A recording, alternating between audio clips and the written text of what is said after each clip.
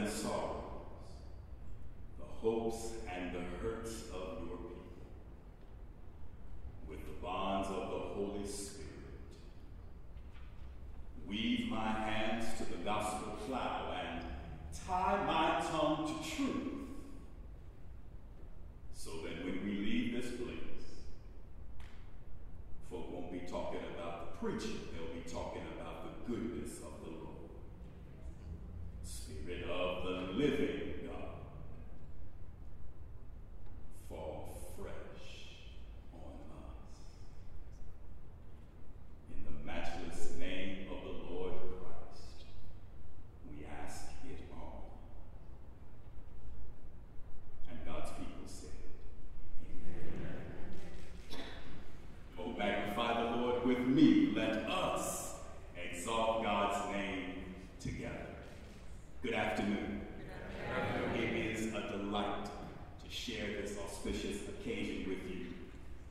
Leslie and Marcus are two of my favorite people in the whole wide world. And when the Lord brought them into our lives nearly 10 years ago, the Lord did a great thing for us. We share a rich kinship with them, and my wife and our daughter asked to be remembered to the two of you all and to the entire house. I also bring greetings from the Open Church of Maryland, the people I am privileged to pastor. It is a delight to be here because the last time I was invited, Mother Nature did not cooperate. In January of 2016, we had a historic storm in Baltimore, dropping nearly 30 inches of snow, and I was not able to be here. When I got the weather report and learned that it was going to be 38 or 9 degrees or whatever it was last night, I got a little nervous. So I apologize for always bringing this problematic weather, but I was able to make it, and I am mighty glad that I am here. I also marvel at colleagues in ministry and those who have led us in worship, and particularly our sister, for the orchestra that is in your throat.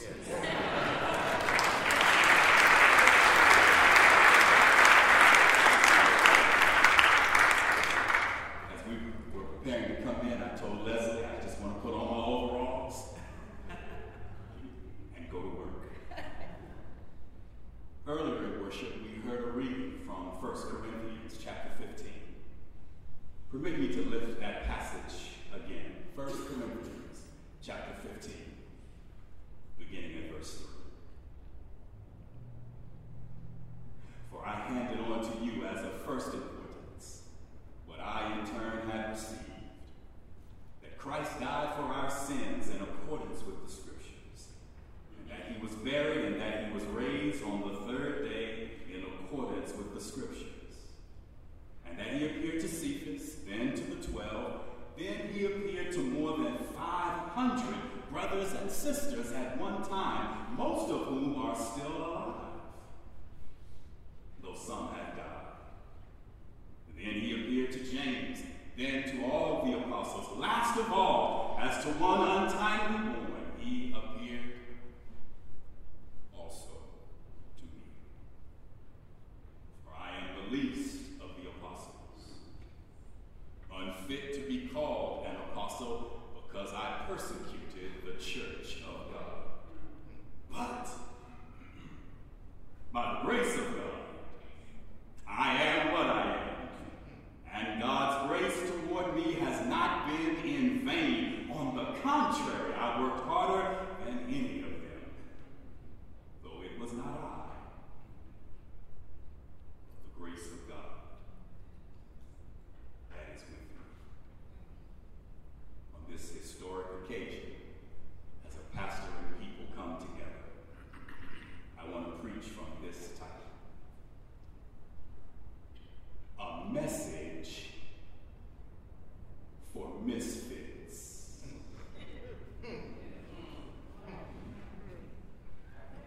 And if you help me, I won't have to work quite so hard.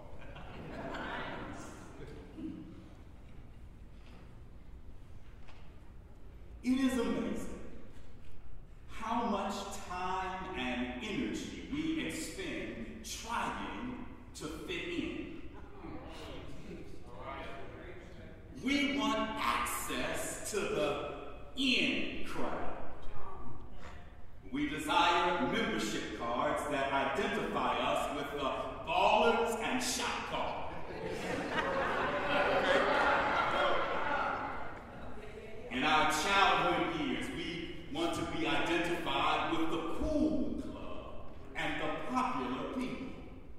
So we try out for the basketball team or join the band or the cheerleading squad with the secret hope that that letter jacket or uniform will somehow signal that we belong. As children, there is no more haunting feeling than being on the playground about to start a game of kickball or touch football and being left out when they choose sides because you are too slow, awkward, or maybe overweight. Or maybe the older kids just don't like you. As we mature, this thirst to fit in remains unquenched. This partly explains why we join fraternities and sororities and other types of social clubs. Everybody wants and needs a place to fit in. Have you ever had that uncomfortable feeling that you did not belong?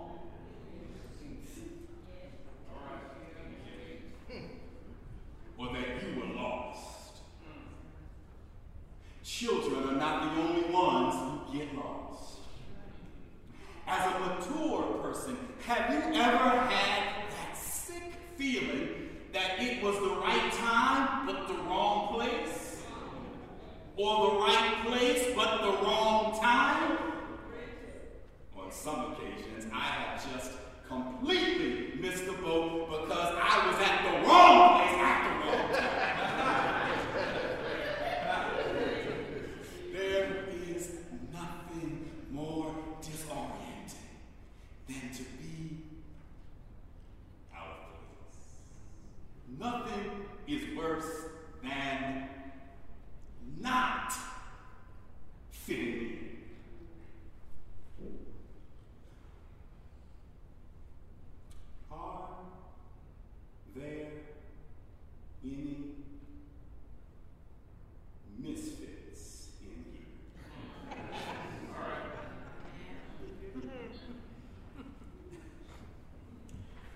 Maybe you are single and all your friends are married.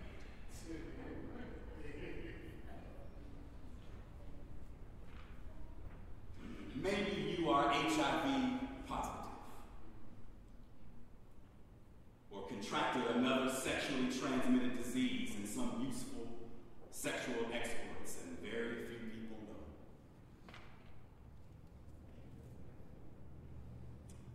Maybe you had an abortion and 20 years later the second thoughts still haunt you.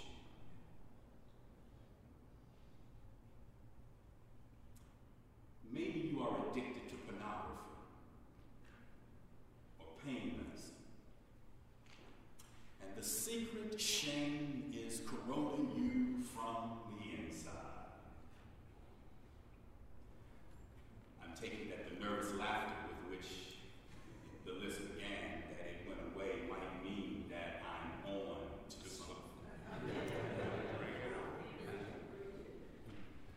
Maybe the child you tried your best to raise is just a gangster.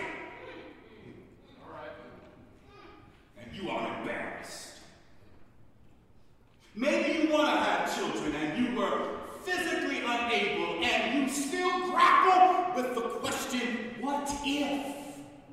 Especially when you go to the family reunion or have to suffer through the setup of another Mother's Day and Father's Day.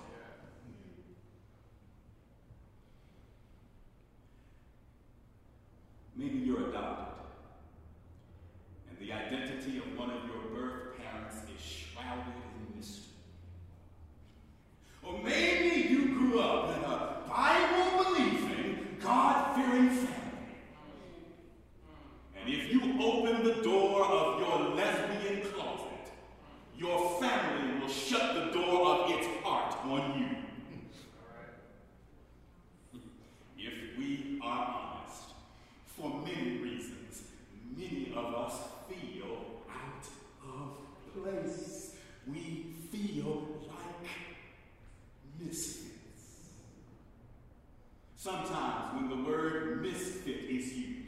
people conjure grotesque images of so-called weirdos in circus freak shows. But psychology has taught me that a large percentage of the time, misfits wear nice suits and dresses and possess other badges of social respectability. Many misfits have mastered the art of disguise. They hide behind garden walls of suburban homes. They try to escape being identified by driving luxury automobiles. Some of the most frustrated, disturbed, and out-of-place people look to the naked eye as if they have it all together. Okay. That's right. Don't look now, but you might be sitting next to Misfits.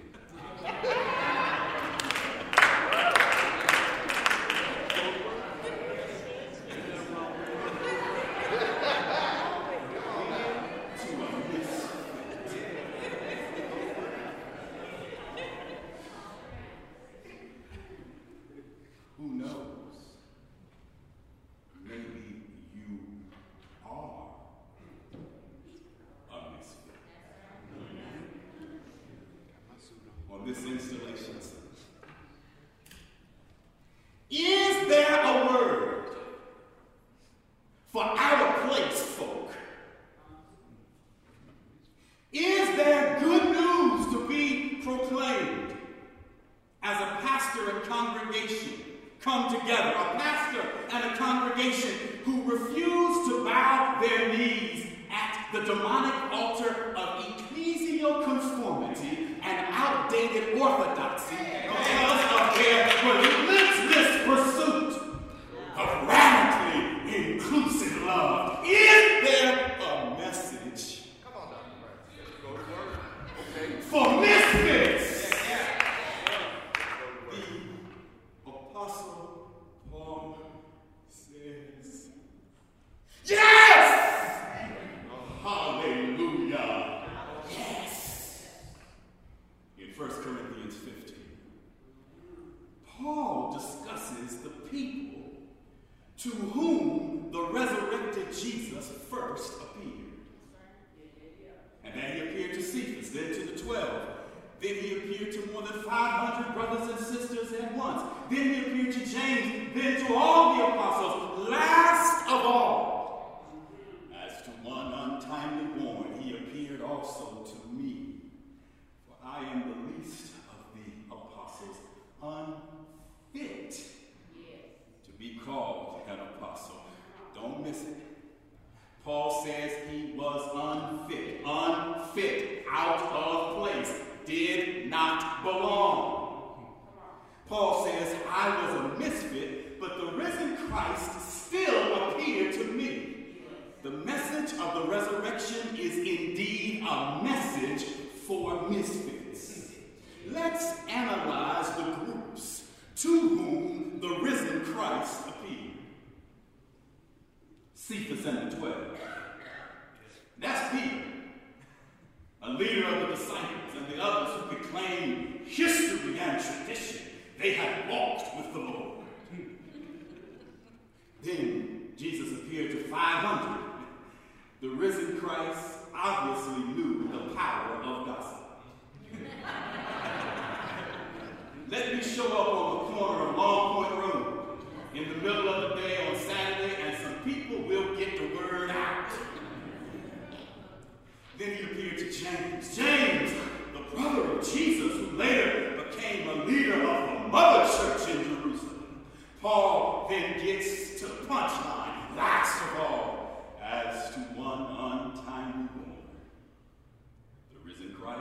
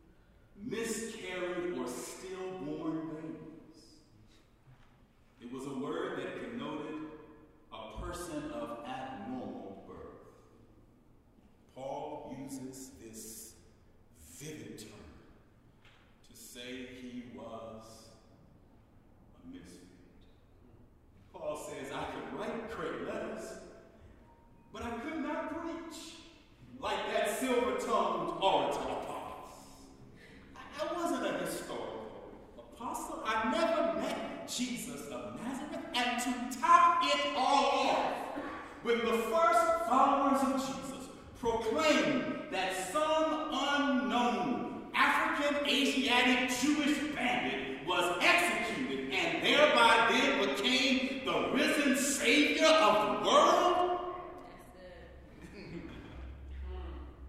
I violently persecuted them. I was so zealous for my God that I visited violence upon people, according to the Department of Homeland Security.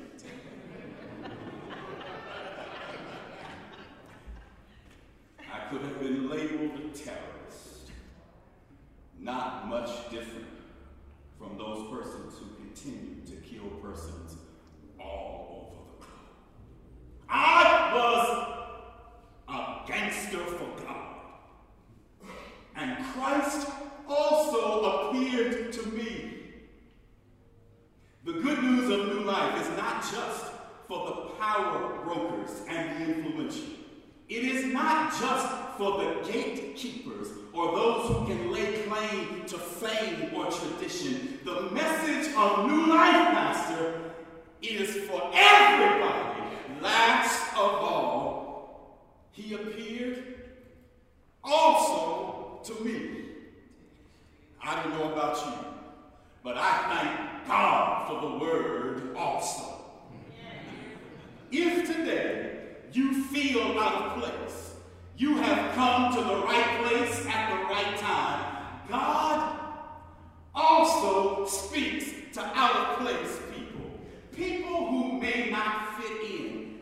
Ironically, standing for justice, radical inclusion, and intellectually rigorous and emotionally responsible ministry can make you feel like a misfit in today's religious culture. You will be, Pastor, a misfit when you are committed to what Dr. Martin Luther King Jr. called transformed non-conformity. Dr. King wrote, and I quote, "The saving of our world from pending doom will come not through the complacent adjustment of the conforming majority, but through the creative maladjustment of a non-conforming minority." Pastors who courageously tell people that not everything in the good book is good news will be misfits. Yes. Congregations who educate their flocks on the text of terror, even in the Bible, that promote genocide, ethnocentrism, patriarchy, and homophobia will be misfits.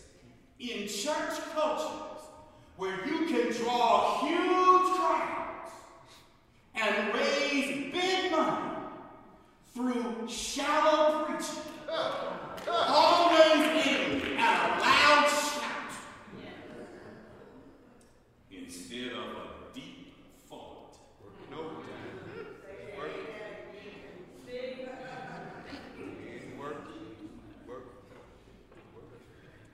Or a courageous act.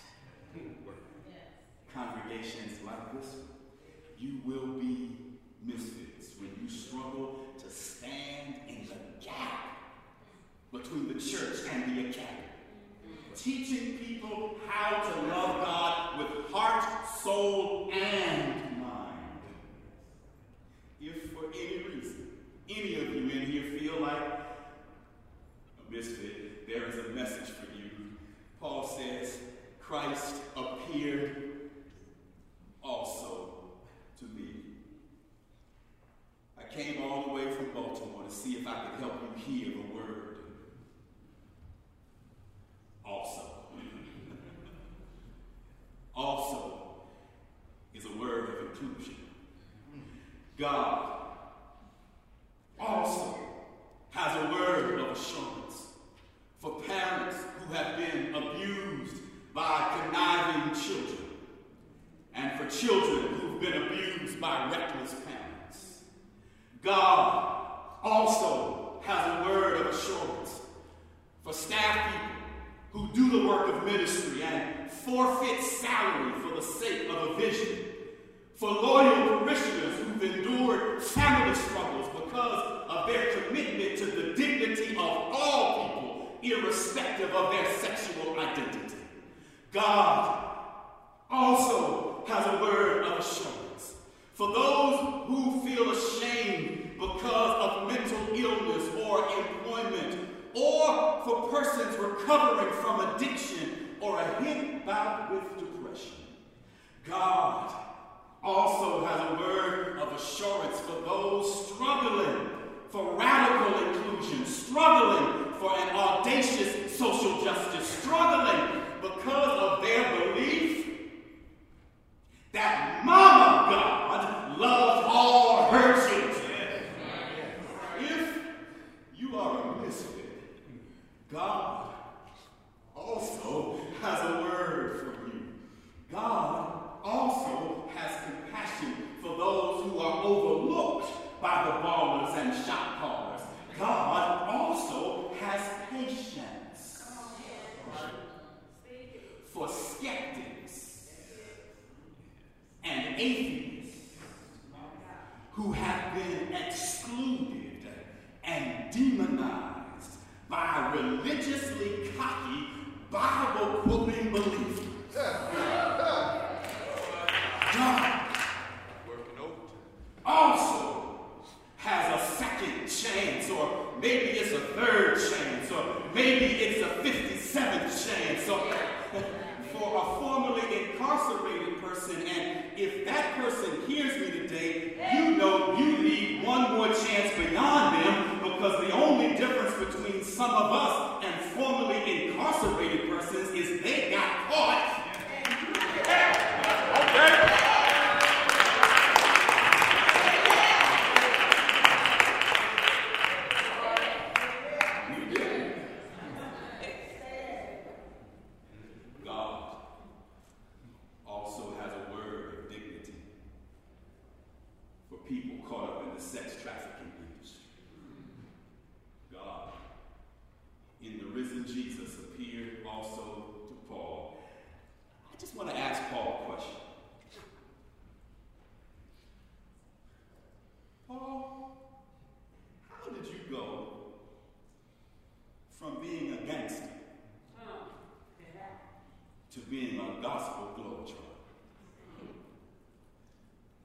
My answer, says Paul, is in verse 10.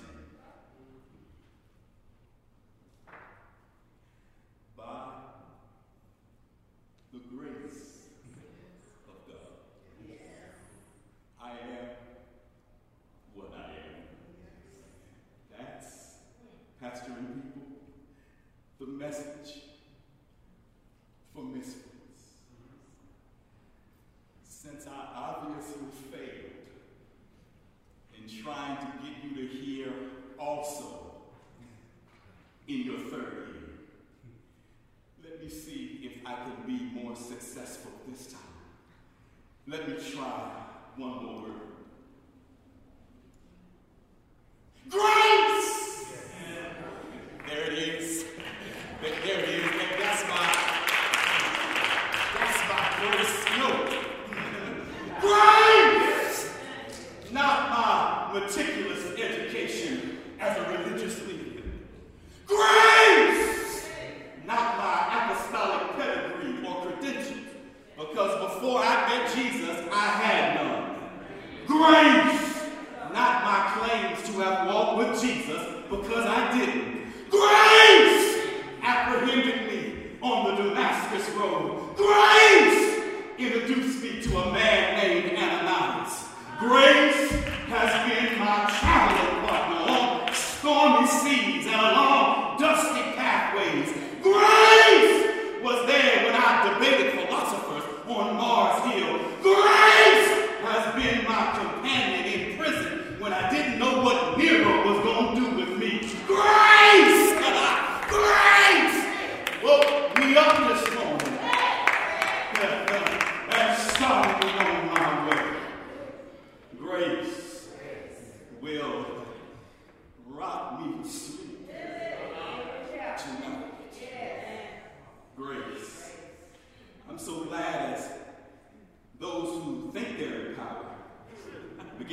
about tax reform, that grace does not discriminate according to tax brackets or zip codes. There's grace for the east side, grace for the west side, grace for uptown, grace for downtown.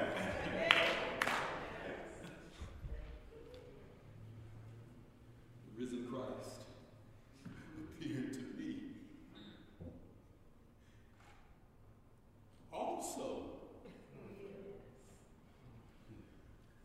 One night, as Paul was praying, he asked the risen Jesus, Jesus, why did you come to me? The risen Jesus said, Paul, I don't mind including misfits because I was a misfit. I, Paul, was the product of an unwed ghetto teenage mother. That's right. That's right. Because of my visions and dreams and thoughts, my family, even including my beloved mother, wanted to commit me to a mental institution. My own mama thought I was crazy. That day I had to remind mama that in the kingdom of God, family relationships are not ultimately based on bloodlines, but on the willingness to cross the line for justice and inclusion. I had to tell even my mama that all our skin folk ain't our kinfolk.